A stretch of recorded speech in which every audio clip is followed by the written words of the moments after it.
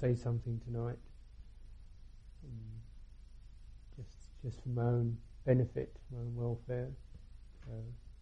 It always makes me feel good to feel that I have something I can give and share that may be for your welfare. It's just like where in my mind just keeping a sense of connection there, that it's not just like thinking of lectures, series of lectures on Buddhism, but it's actually just checking in, touching people. Would you like to think about this? Would you taste this? Somebody interested in your welfare, and there's that kind of quality to it. And I find personally that this is what teaching is to me. I think this is the way it should be for everyone, whatever one's verbal patterns or understanding is. It's really, to my mind, that sense of just opening to the presence of other people, taking interest in other people, wanting to acknowledge the struggles of other people, and a sense of this compassion for those struggles, and recognition of those aspirations, and some response to that. These formats don't always work that well, I think, because of the angularity of it all. Sometimes it's easy when you're just talking to two people, but I'm trying to talk to two people, and there's 30 people. It's difficult to say something 15 times. So I try to talk as if I'm talking just to two people, even though there's 30 of you here. It's the part I wonder how many of you actually what happened when I read these announcements this evening, these dedications, these pieces of paper, just how that affected you and didn't affect you. Somebody's had both legs and 7 fingers amputated, somebody's got cancer of the lungs and heart, stomach cancer, terminal illnesses, all this. This is our often thing that we are being asked to dedicate chanting to. What does that mean? Someone can read these things, and I guess, like anything's read off a bit of paper, it's sort of heard, and not perhaps doesn't really do much at all. Actually, just then we'll chant the words of the chanting. Do that because that's what we do. It's in the book. We do that, and what actually is going on there for us individually? What's happening there? Was there any dedication? Was there anything there? And if I say this, I'm not criticizing or accusing anybody, but just recognizing that I imagine that for many of us from time to time, if not quite a bit of the time, a lot of this stuff is just kind of pinging, flying over the head or pinging off the outside of the system. We do these things, we say these things. In meal time, somebody offers some food, we chant the Anumodana. That's what you do. But whether one's really there with it, actually taking it in, the meaning of this. I think this is a real problem, because it seems that so much stuff we encounter in our lives, in television, newspapers, billboards, everything, one is actually learning to screen out all this stuff which is just getting at you all the time. Wanting to buy something, get wound up about something, vote for something, hate somebody, get excited about this and that. Eventually, just kind of, right. You screen it out, and I find it's very distressing myself. When I do travel, I can feel, if I don't screen out, goodness me, you go to an airport and just the amount of bombardment that's happening to you, you don't start to screen out. It's everywhere, there's glittering things, buy this, buy that, and news act playing, and just kind of jangling away at you. And then you do start to screen out, and you feel this sense of, like, the loss. Here we are, thousands of us milling around this place, screening out. and the sense of this ghost land that we can live in. We learn to live in because it's the only way to get by sometimes, and just being totally overwhelmed with all these powerful input. And I think this is really a big, big problem for people in this day and age. That one has to kind of hold yourself together, one has to screen out, lose contact, so that it becomes such a habit, such a way of being, that it's very difficult to really, make and sustain contact. Open, listen, feel something, feel the resonances of what's happening. Feel disturbed, saddened, gladdened, inspired, irritated. Actually feel that. Know you're alive with that. Know it's happening to you. Because after a while, of course, if it's too much, you just have to screen out because your system can't take it.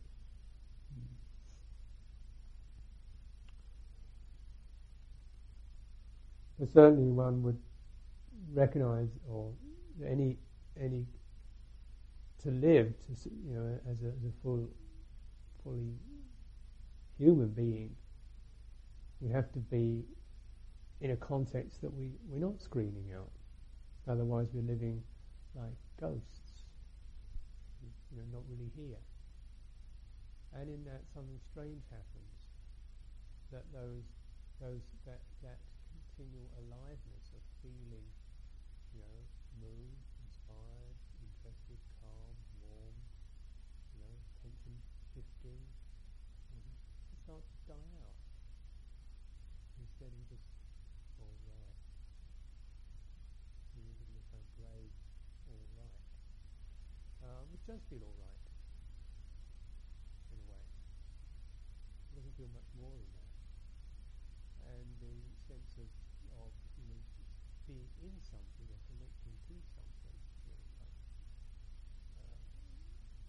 is lost.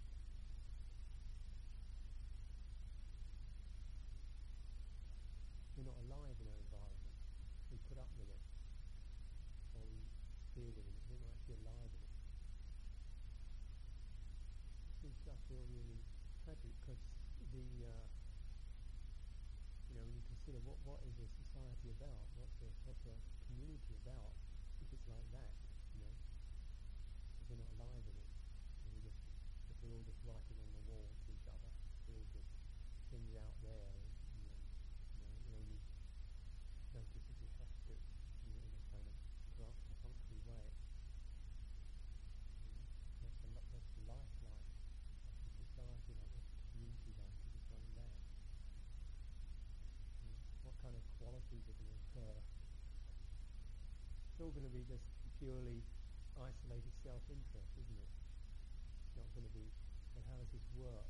Let me know how this feels. It's going to be just these isolated desire systems. I want to have.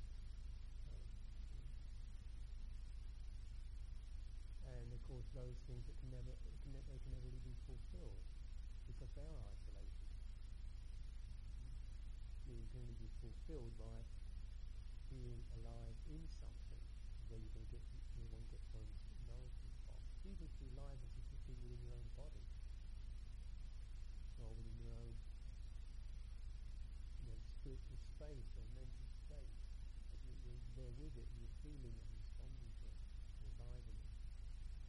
And of course, when that deadening starts to occur around how we relate to what seems to be outside, as it starts to eat in, so we're hardly relating anymore to this physical form, sensations that arise within that, the moods and feelings that arise within that. Not alive in it, not responsive to it. You may feel overwhelmed by it, threatened by it, or we just put up with it.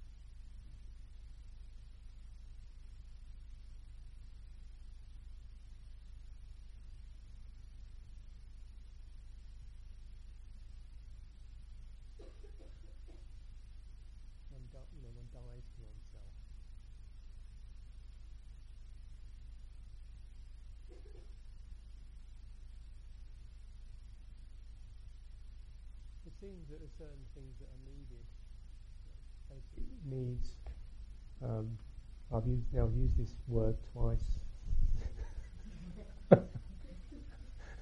The N word.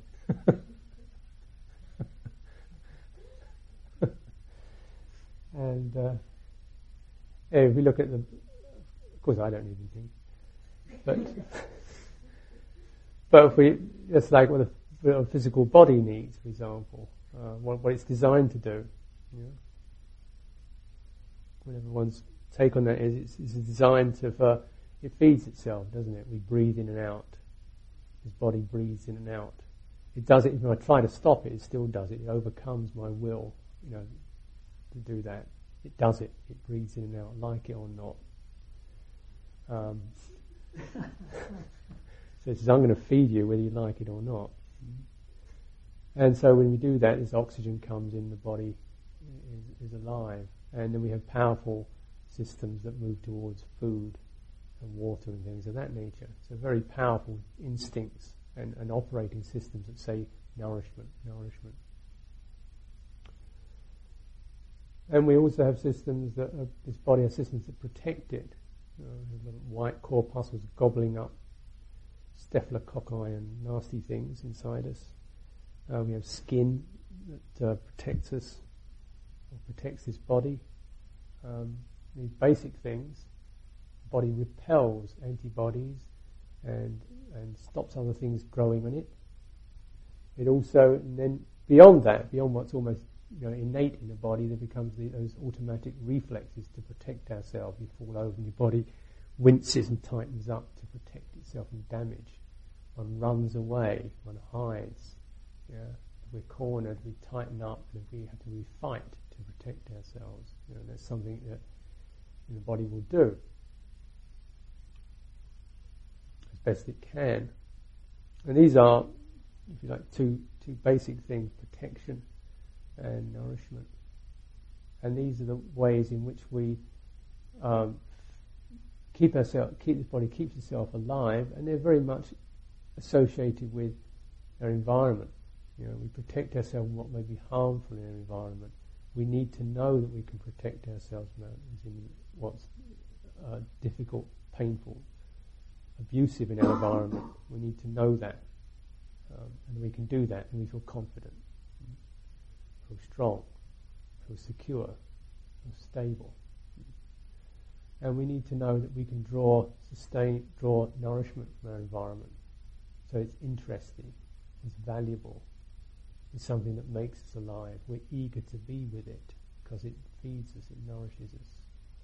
And when you consider those things and contemplate them, you realize there's a lot of meaning in that on subtler levels of heart and mind, attitude, not just the physical, but the whole our sense of more consciousness, the mental states and so on. Do we feel in our hearts and minds, secure, okay, able to, stand our ground, if you like? Do we feel we're able to find what interests us, what enriches us, what keeps us feeling, hey, it's good to be here, there's something for me here, there's something that gives me a feel-good, satisfied feeling here, and there's something that gives me a protected, okay, stable sense here. And these are things to check out. One could say that, in many ways we can look at factors of the Dhamma and the Vinaya as performing these functions. Sila, that which protects us from regret and behaviour that is poisonous.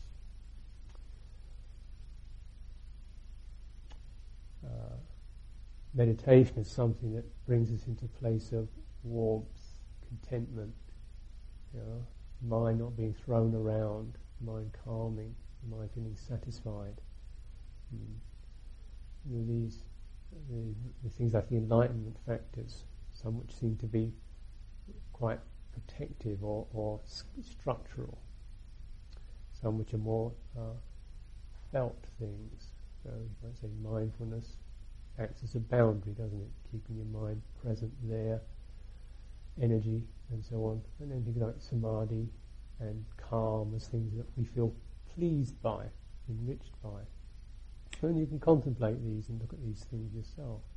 But just to get to that basic sense, the sense of one is stabilised, one feels okay, one feels safe, and one feels the ability to derive some kind of well-being, happiness, value, and in many ways.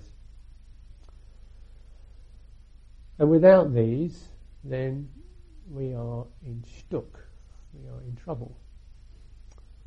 We are starved, or we are threatened.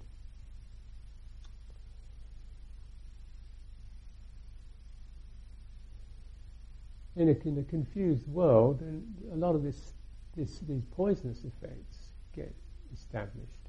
So people do threaten each other, directly threaten each other with physical violence, threaten each other with verbal violence, threaten each other with mental violence, the mental poison of ill will, disregard, contempt, disrespect, scorn, guilt. So people do, we all are aware of, have received, and probably have imparted to a degree those poisons. As the behavioural way in which we learn.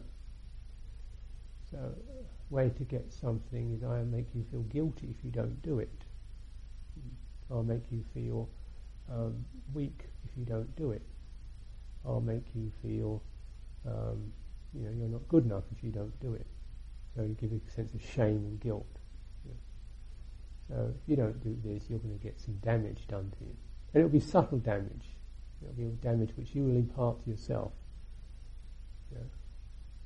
I'll say something, like, really good people do this, and of course if you can't make it, if you're weak, if you're inadequate, if you're not sincere, whatever it is, you can use this language to do this, then you think, so I better do it, otherwise I'm going to feel bad.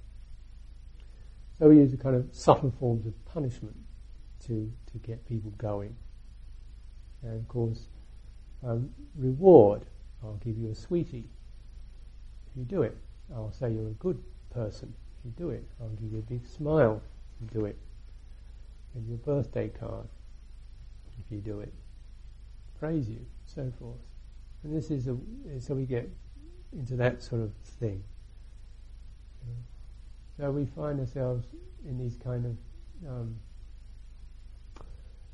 caught in ways in which our sense of nourishment and well-being is something that's innate. It's taken away because it's saying the only way you can get nourished and well-being is if I give it to you. If you don't do, I'll give it to you because I'll say you're good or you're bright or you're fine or you're lovely or whatever, and so then you'll feel okay. So I've got my hand on the cookie jar, so then I can control you. And I've also got my hand on the stick. I think you feel guilty or foolish or whatever. So these kinds of things are happening. Then after a while we just start to seal off. I don't want your cookies, and I'm not. You can stuff your cookies, and I'm not going to. I'm just going to harden up around the stick. I'll learn to just resist your cajoling and abuse. And I'll give you some back. So these kinds of things occur for people, and if they're not occurring, we're probably wired to act in that way, because it's better to be safe than sorry. So all this definitely, disadvantages or decreases our quality of being open and alive. We're sort of safe in a shut down way, because I won't have any needs. You know, then you won't be able to seduce me. So if I don't have any needs, I don't eat anything, then I won't have any needs. Then you can't have power over me in that way. And if I'm impervious as well to blame and abuse, then you can't get me there either. So you sort of dry up, impervious, and don't need anything.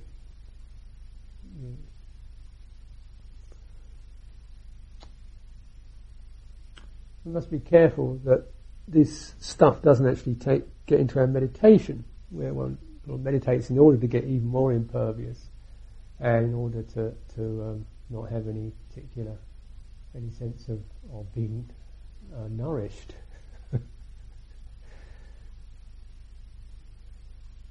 You know, so we kind of blot out. And these things can be happening without any clear awareness, but just in a subliminal way. So the mind just goes into a blotted out state where it feels, oh, it's good, there's nothing really happening here, I'm okay.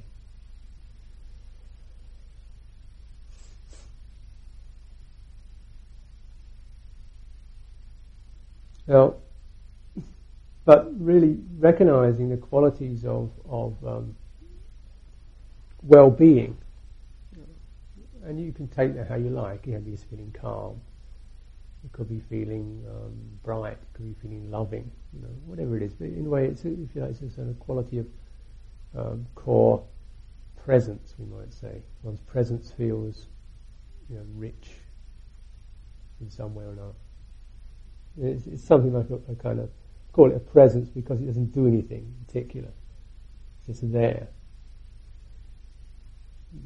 And is that there?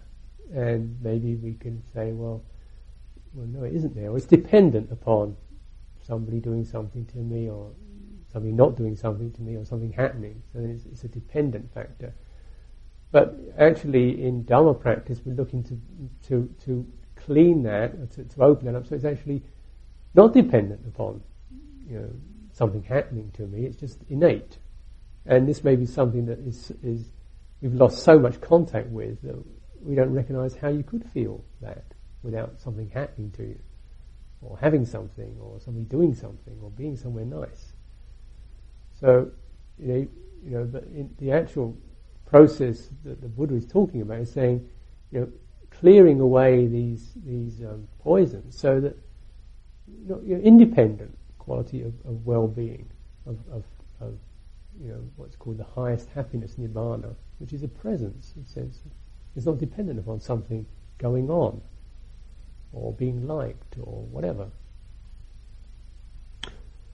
And so this is a possibility, and we may just register that, you know, and not that we have to say, I've got to be like that, otherwise I'm not good enough.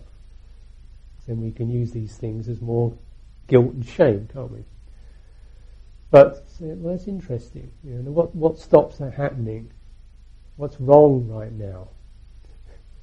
What's not enough right now? You know? And in meditation, or we've got a chance to sit and sense that. Well, what's wrong right now? And then we might notice the nagging anxiety about something, or just basic unsettledness, anxiety. And that gives us something then to apply ourselves to, apply our attention to. Because these particular poisonous effects, when they get induced, become endemic. That is, nobody has to abuse you anymore because you do it for yourself now. You're a full mature adult. You don't need anybody to abuse you. Now you're fully programmed, you can keep up your own abuse. You know, you've been fully trained to abuse, to feel, oh, I'm not good enough now, you know, I shouldn't be this way now. What I should be is being calm, clear, confident, bright, you know, efficient, effective, easy, relaxed, competent, and so forth. This is what I should be. Or perhaps it just hasn't got any names, it's just a kind of blank check for should-bes. Just open up a should be check, and you can fill anything you like in on it. So we may have that program running, and it's good to just check, well, actually what is wrong with it? What's wrong now? Is there anything wrong with this right now? It doesn't have to be the most super scintillating experience I've ever had in my life that I want to remember for the rest of my days. It's not an experience we have to have so much as just, okay, I'm all right with this. I don't have to hold it. Because that's not it, is it? It's just, I'm all right with this. And that's the kind of quality of well-being that becomes more available when it's natural. When we stop poisoning ourselves, then the body, our system, naturally nourishes itself. And it nourishes itself by this sense of, there's a connection. And it's not to any particular thing, but to the awareness that can receive things, if you like. So when I say something like connection, I don't mean you hold on to a particular object, but you have that potential to receive, be touched by anything. If there's nothing there, that's fine. If it's just the silence of the mind, that's fine. If it's just a vague sensation, that's it. So it's not a particular thing, but the sense of being available, being open. And one of what can occur, of course, as we meditate, is that we are open, but actually because the mind isn't restless or hungry or nervous or fearful or resentful, there's nothing particularly to hold to. It just feels open and spacious and free. And that is incredibly nourishing, because we are in a connected state, and this is, say, the norm. Just like breathing out is a normal thing to do. You don't have to tell your body to do it. It does it, and it breathes this stuff around us. So if you like, that's an innate quality of it. The innate quality of mind or consciousness or awareness is to feel well, to feel sensitive, to feel alive. And if it's not that state, then okay, then we check out. This is not self, this is not permanent, this is suffering, and it's something that's conditioned. And that conditioning is, it's in our own programming, and we can feel it. It's the sense of something is nagging, something is pushing, something is hanging back, something is fretful, something is not here, not able to feel okay here. And this is often the grist for the mill of our Dhamma practice. Nourishment and protection go together, don't they? So one feels somehow insecure. So this other aspect of the program, we feel we may be got at, we feel we may have done something wrong, we're going to be accused of or not liked for. So we tighten up. What's around us doesn't protect us and comfort us. It doesn't look after us. It looks down on us and it judges us. And it blames us. And that's happening, that particular piece of program can be happening, actually nobody's saying anything. If we technically, it's totally safe and fine and okay, and yet the program is still running that says something's looking down on me. I've kind of got warped into a look down upon state, and in that look down upon state, I find different people to look down upon me, or different situations to feel inadequate for. So I can feel, and then that begins to fit my normal pattern. Here I am feeling blamed, inadequate, and useless. I feel I'm okay now, in that comfortable state, dog-eared familiarity. And in that we do various things to allay that. We search for somebody else perhaps to make us feel okay or stable. And then perhaps as we do that, part of us starts to complain about it. You're so needy, you're so feeble, why do you need people? And so we can add different permutations of this poisoning, onto it. So even as one set of poisoning sets up a set of strategies to counteract it, as we acknowledge those strategies, we poison ourselves with a bit more blame and so forth, rather than getting to the root of it. Like, one doesn't feel safe here. One doesn't feel there's anything valuing or enriching or here. And where is this here? Which is how much of it's actually under the skin? And even with that, comes up, I've got a lot of defilements. It's all my fault. I have bad karma. I'm nutty. I'm screwed up. So it still goes on, relentless, isn't it? And because I am that way, I could never ask for anything because I'm not really, So it goes on and on and on. These habits of stripping away what is really necessary for being alive. And the weirdest part of it is when we feel, if we attack ourselves vigilantly enough, we'll finally be accepted into true life.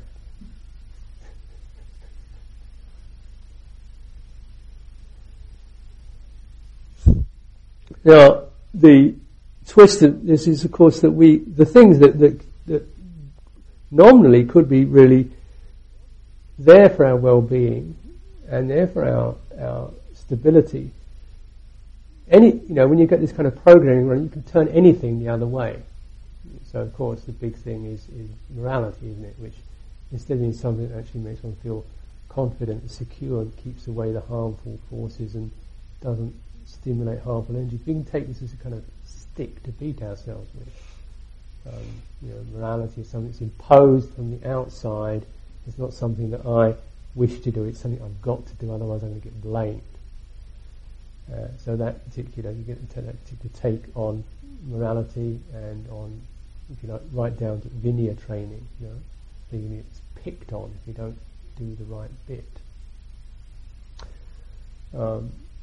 either by others or by oneself. You're not a very pure monk, So you can see people get to the most incredibly refined extremes. What would be, I think, an ordinary person, I think that's pretty refined, pretty extreme. Over the thickness of sitting cloths or particular refinements of behaviour, where still there's that sense that you're trying to get as pure as possible through these things. And it actually, it means one sets up even more possibilities of being impure. Because if we base our sense of purity upon an ever refining tolerance, what are the chances of being able to sustain it?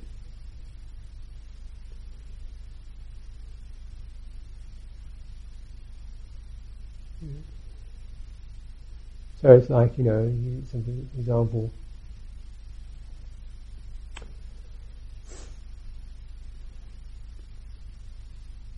if you take these like Vinaya things to some absolute statement about purity,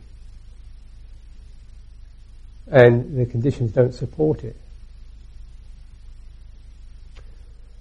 then one can always feel stained and sullied. And of course, Ajahn Chah, who was very keen on Vinaya, was a very good example of how to be able to use this in a way that was protective and skillful, rather than searching for some ultimate antiseptic state. And so I remember when he came to England, for example, then of course one of the big training rules is you don't have training literally says to avoid any kind of contact with women which is lustful, or where one's intention. So people, that's fine, but then people take this to be absolutely clear, and you avoid any physical contact with even a cat, a female cat, in case something happens. Something might, you never know. So you can take it to these, people do take it quite seriously to these positions. A female gnat or a mosquito, but probably there's people who'd even take it that extreme. And, whether there's any, so you get this sense of where the whole world becomes potentially, toxic, because anything might be female, you never know. It might be a female cow or a female python or a female whatever, so you can live in this kind of sealed off antiseptic state where you're feeling really pure. But actually you recognise that in all sentient beings there's a good chance about half of them are going to be female. So, one should live in this kind of threatened state rather than protected state. It's a threatened state, which you get paranoid, and then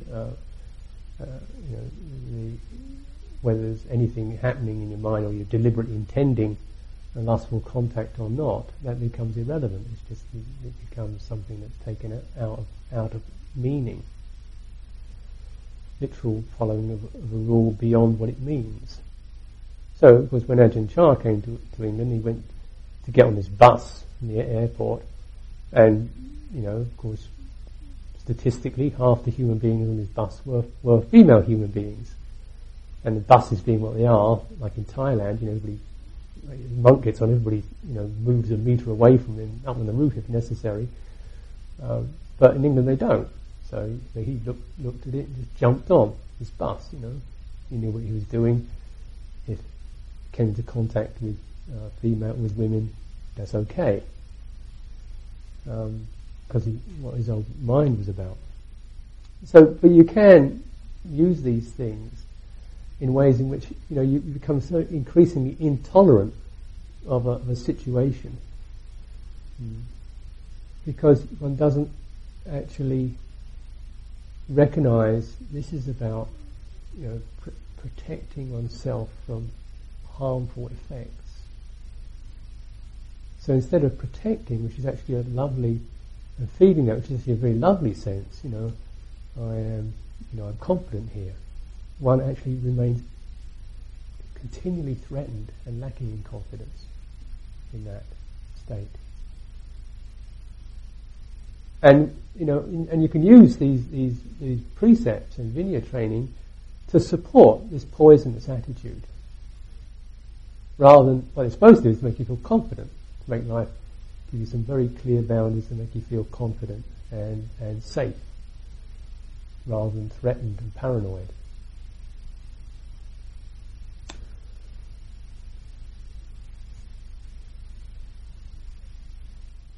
So something, you can turn it over the other way. I expect many of us could imagine, can take meditation as something that we should do, we should be good at. And if we're really good at it, we get to these particular states. So instead of seeing something, this is really nice, we can sit and find a way, sitting, standing, walking, moving around, whereby you can come to a place in your conscious process where you feel settled, and you feel that sense of settledness satisfies you. You feel satisfied, and you're interested. This is a thought, this is a feeling, this is a sensation. This is sense contact, this is the absence of it. And even when there are difficult things happening, this is the nature of worry, this is the nature of rage. It's like this. This is interesting, I can explore this. So this is, what we're looking towards in meditation. Because if we can't feel some sense of well-being and security in dealing with some of our destructive programs, we're never going to undo them. When we recognise that we do have these destructive programs, how are we ever going to undo them unless we can handle them? And how can we ever handle them unless we have the confidence and the sense of well-being in ourselves to be able to do that? Like if you're always handling your wounds from a wounded place, if every time you find something that's difficult or wounding yourself, you feel guilty, ashamed, and start beating yourself up, or feeling inadequate and feeble and lost, then you're actually increasing it, aren't you? So you come to some ugly thought and you start feeling a lot of self-hatred around it, or depressed around it. Then you're increasing that habit. So see how it can go either way. Meditation is not just sitting here, is it? It's about taking refuge, finding that particular place where one does feel, I'm all right. I have this, or I've got this bit of all rightness, and got some few holes here and there, but I've got this all rightness, and I can sustain myself in this. Then from this place now I can look at this, or touch this, or handle this, or feel this, or work this stuff out. And this must be, of course, the principal aim of meditation. The first thing to get in there is, are you safe and are you being sustained by this? If you're not, then nothing else is going to work. In fact, you can be doing yourself damage by sitting there and obsessing and adding to the poisons that are already there. However one meditates, it's really vital to find this, and standing, sitting, walking, lying down, however it is, breathing in and out, however you do it, whatever system you want to do, you've got to get to this home base, otherwise nothing is really there.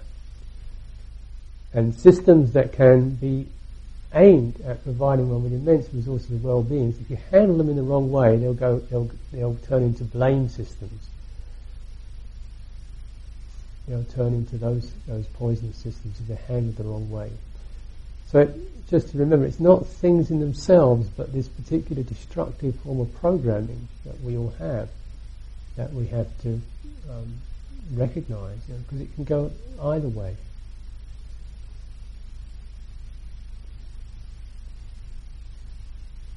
I'd like to tell the story of a very powerful, poignant story of the billionaire Howard Hughes, who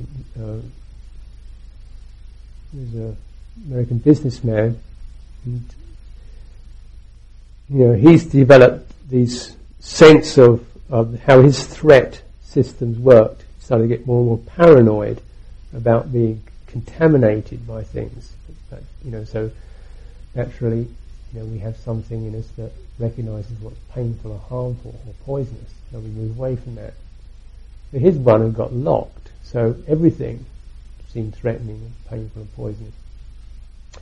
So he didn't trust anybody because they might be,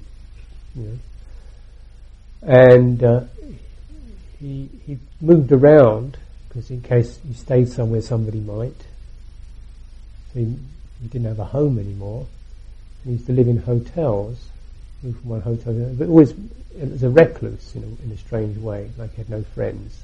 Nobody could live with him because he was threatened by them, suspicious of them, paranoid. And then he wouldn't have his hair cut.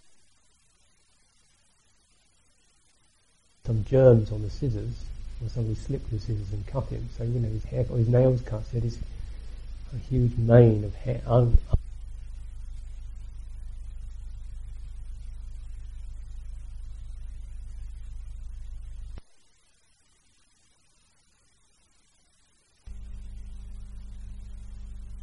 He ended his life living in the top floor of a luxury hotel. He was a very, very rich person. Just had to lie on tissue paper because he couldn't bear the sense of cloth against his skin, in case it might have some kind of disease in it. And the only thing he would eat was a particular kind of ice cream, because he was frightened other food might be poisonous, genetically modified, or whatever it was in those days. And he died like that, kind of, where everything become poisonous. And this was a person who had you'd think all the resources to make his life completely rich. He was a very, very rich man. He could have had, you think somebody had anything, and yet, of course, the programming under the skin corrupts everything. You can kill yourself, which is what he did actually. Not by starvation. So we have this. You can actually start to override the body's defense system. And people do this, don't they? Now we do that to such a coarse thing as the body. We can do this to the mind and heart easily. Whereby one feels worthless. One feels you're not supposed to have anything that's enjoyable. You're not supposed to even want anything that's enjoyable. You're not supposed to be able to say, no thanks, I don't want that. So you're going to be kind of open to everything, or obedient to everything, or go along with everything. Do one's duty, no matter what. Or it kills you, I'll do this if it kills me, kind of attitude. And we can hold those up somehow as heroic and laudable virtues.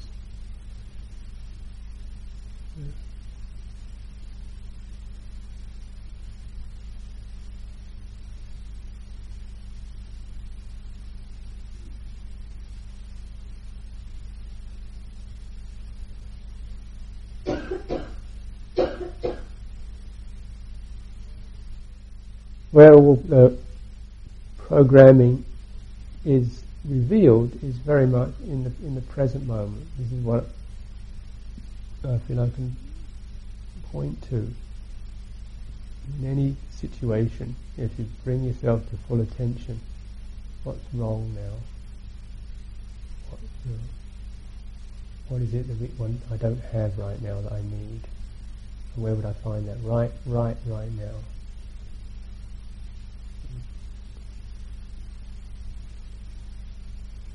Can be something that's like sense of valuing oneself, enjoying one's breath, loving oneself, remembering the good things I've done. Can that come around?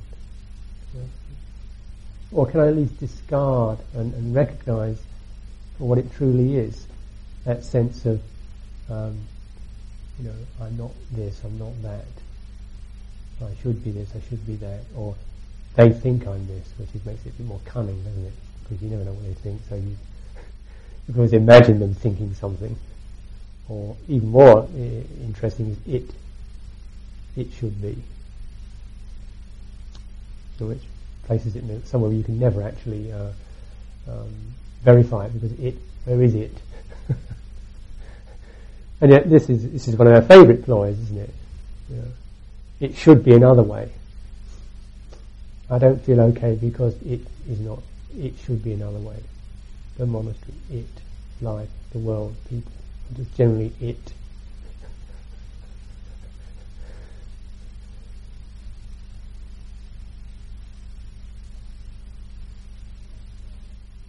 And now we can acknowledge that sense of not feeling okay, but to own it.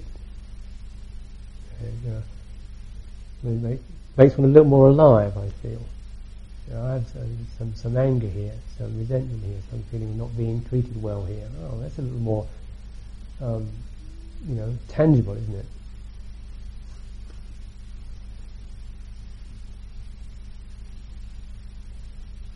I have desires here. That's a bit more tangible than just it. And then perhaps, at least we own this, then we can perhaps begin to, contemplate it, work through it, unravel it. What do I really, really need right now to feel my own well-being? There's a sense of, is the body breathing in and out? Feels pretty good to me. And I can really be with that. Perhaps I can't. Then maybe it's just a sense of there's an awareness that acknowledges what's going on. and is both present and also not shaken by that. If I can acknowledge things like my anger, my grief, then in the moment of acknowledgement there's a sense of some quality of awareness there, that not through rejecting that, but through its own innate purity, I'm all right with this. And then that anger or that sadness doesn't overwhelm, doesn't take over. But if we don't acknowledge, if we don't bring ourselves into full awareness, if we don't establish connection, if we don't establish that relationship to what's really happening for us, then it does take over, because we haven't brought around our saving grace, which is attention, awareness, mindfulness, full presence. And that's what knows how to protect. So that's that. This is a conditioned thing. This is not self. This is impermanent. It's a changing thing. So that's one of the guards, isn't it? Is you can pass by, but you're not coming in here.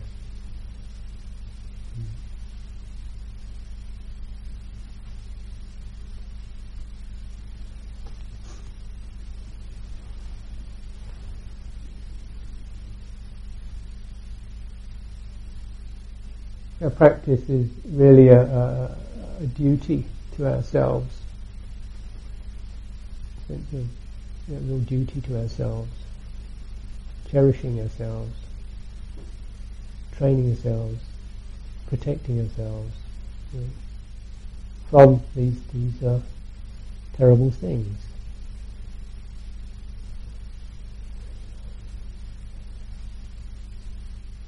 Something we do repeatedly.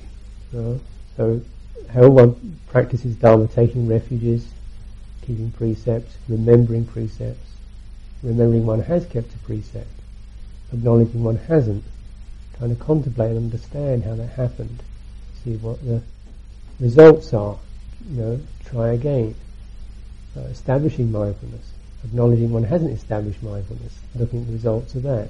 How do I establish mindfulness? Body, feeling, mind. These are our duties, and it's very useful to get a positive sense around that. It's not so. Duty itself is a word that can get very ugly, as meaning a kind of duty that I don't want to do. It's like something that's imposed upon me. Job, drag, grinding chore. But really duty is a sense of, in my mind, of really connecting, touching in to what values us, protects us, enriches us. This is the real duty, to be alive.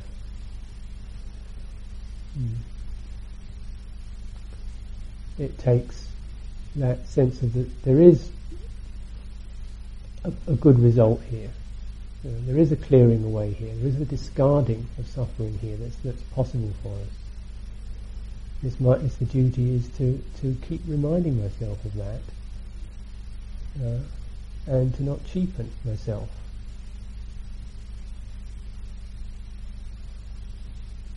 I was asking a group of people the other day, what is duty?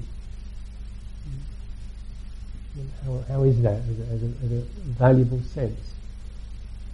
And somebody, the layman, he said, well, my duty is to protect my family. Okay, that sounds very good. Something lovely about that. It wasn't my duty is to protect my job, but or an inanimate thing or an abstract thing. Protect my family, that which I value and values me, that which I belong to, that which I'm connected to. And you could sense with that very duty is something that's got a lot of heart in it.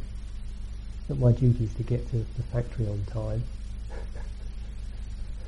My duty is to protect my own family. It's very lovely, that sense. Somebody else commented that duty was like they had regular tools they used. And he said, my duty is like a tool.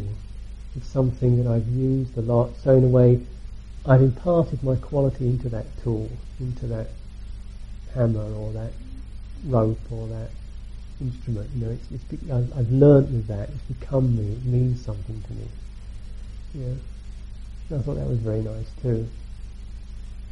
In the sense of when one uses Dhamma tools, they're not just things that you look at and think, goodness me, if only Buddhists could ever handle these. There would have been arahants who can touch this stuff. But, only arahants can meditate. But my tool, my way of doing it, that I've got my own kind of handprint on it. My way of getting in touch with refuge. My way of finding that place of sustaining and steadiness in myself. How I do it. It's got a bit of mine in it. So just using these Dhamma practices and training practices to make them one's own. This is the way I develop the sense of self-discipline and restraint and vinaya and that which is lovely and skillful. I do it this way. So these are the things I hold dearly.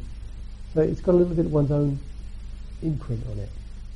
And I don't think the practice really comes alive until it has your own thumbprint on it.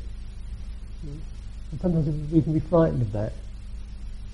It's got to be the Buddha's thumbprint, or some an Char's thumbprint, or Dalai Lama, or something like that, which worked for them, is great for them, and that's lovely. But it can't be mine, can it? It's somebody else's. So when it's mine, it's not as good as because it's not the same as yours. It must probably not as good as yours. Is the assumption from the self-punishing attitude. But if it's yours, it is good enough. It's the only one that's good enough is your one.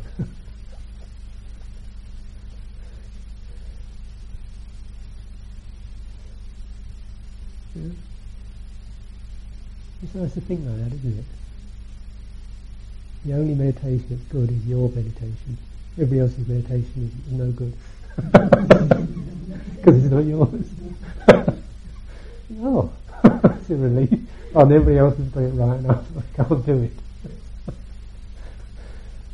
Which is, what do you want to sustain that attitude for? What's that going to do for you?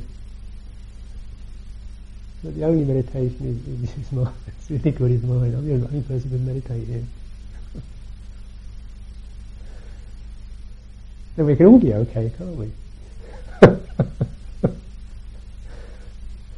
Rather than trying to be like me or like her or whatever.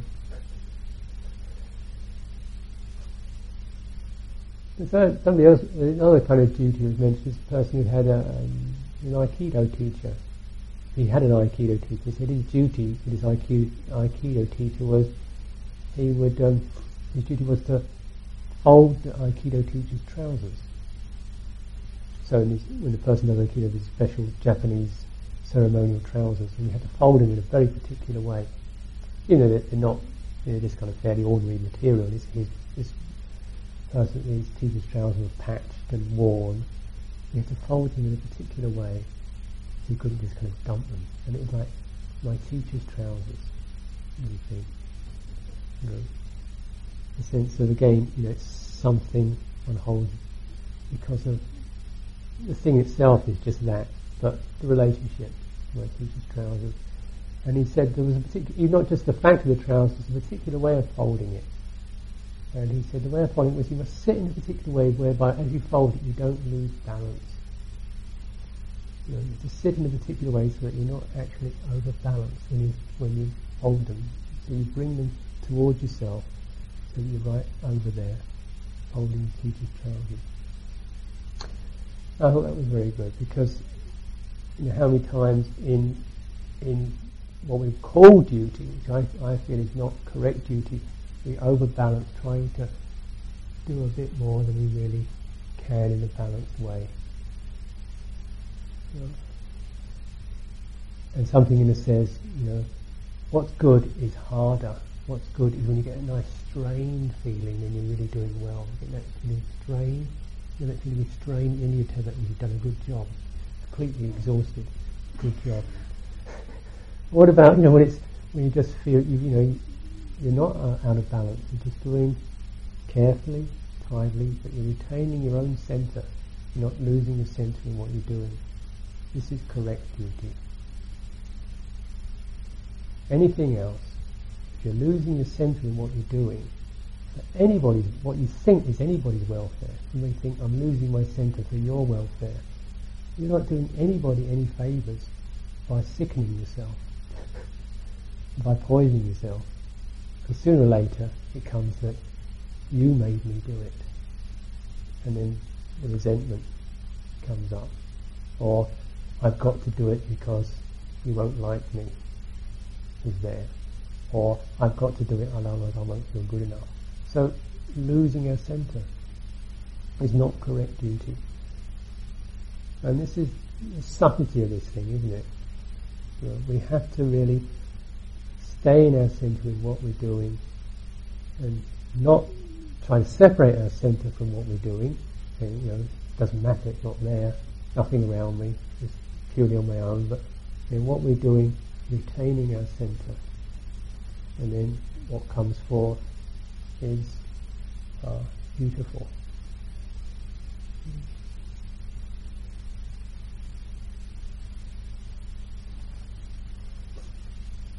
Really remember that, because those programs, destructive programs, will always tell you you're not doing well enough. There's a bit more you could do or should do. And if you did it, then you get reward. You feel, either other people reward you or you'd feel you'd reward yourself. But remember, anything that's going to promise you a reward, anything that's going to promise you a reward is not your friend. Because anything that's going to promise you a reward is also going to promise you punishment and blame if you don't make it. So if you buy into that, I'll do something so that I will be good in the future, you're losing your centre and you're poisoning yourself. And you'll be poisoning the relationships with other people too if you allow them to help you to poison yourself.